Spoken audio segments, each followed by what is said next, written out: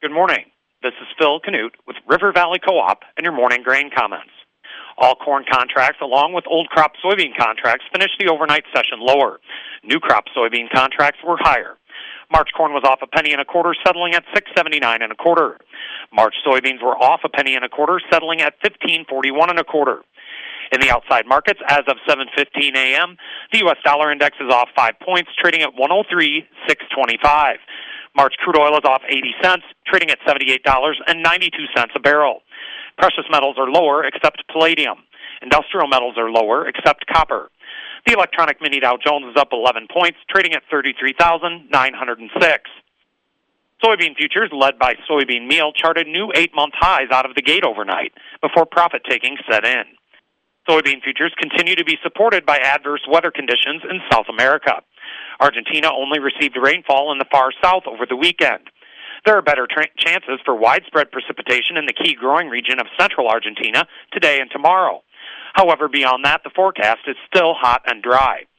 While Argentina is grappling with hot and dry weather threatening crop production potential, the opposite is the issue in central and northern Brazil.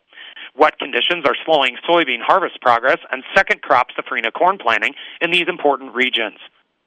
On the geopolitical front, traders are keeping a close eye on deteriorating relations between the U.S. and China. Since China has been the primary destination for both U.S. corn and soybeans as of late, U.S.-Chinese relations carry a lot of weight in Chicago and bear close watching. While tensions between the U.S. and China are certainly not supportive to futures, export delays in the Black Sea are supportive to U.S. corn and other feed grains.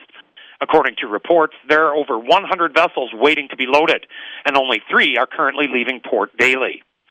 These export delays were cited as a main reason for Friday's sharply higher trading session. On Friday, the funds bought 12,000 contracts of corn, bought 10,000 contracts of soybeans, and bought 10,000 contracts of wheat. They are now estimated to be net long 208,500 contracts of corn, net long 166,640 contracts of soybeans, and net short 49,800 contracts of wheat. From a chart perspective, March corn faces initial resistance at Friday's high, 682 3/4, followed by 688 3/4, the 3-month high charted on January 18th, and then the psychological $7 level. Initial support lies at 669 1/4, Friday's low, followed by 661 1/4, the January 23rd low, and then the 650 area.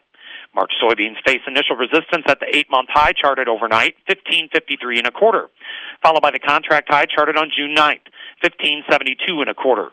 Initial support lies at 1537, the overnight low, followed by 1505 3/4, Wednesday's low, and then the psychological $15 mark. Opening calls are steady to mixed. And with all of that, have a great Monday from your friends at River Valley Co-op.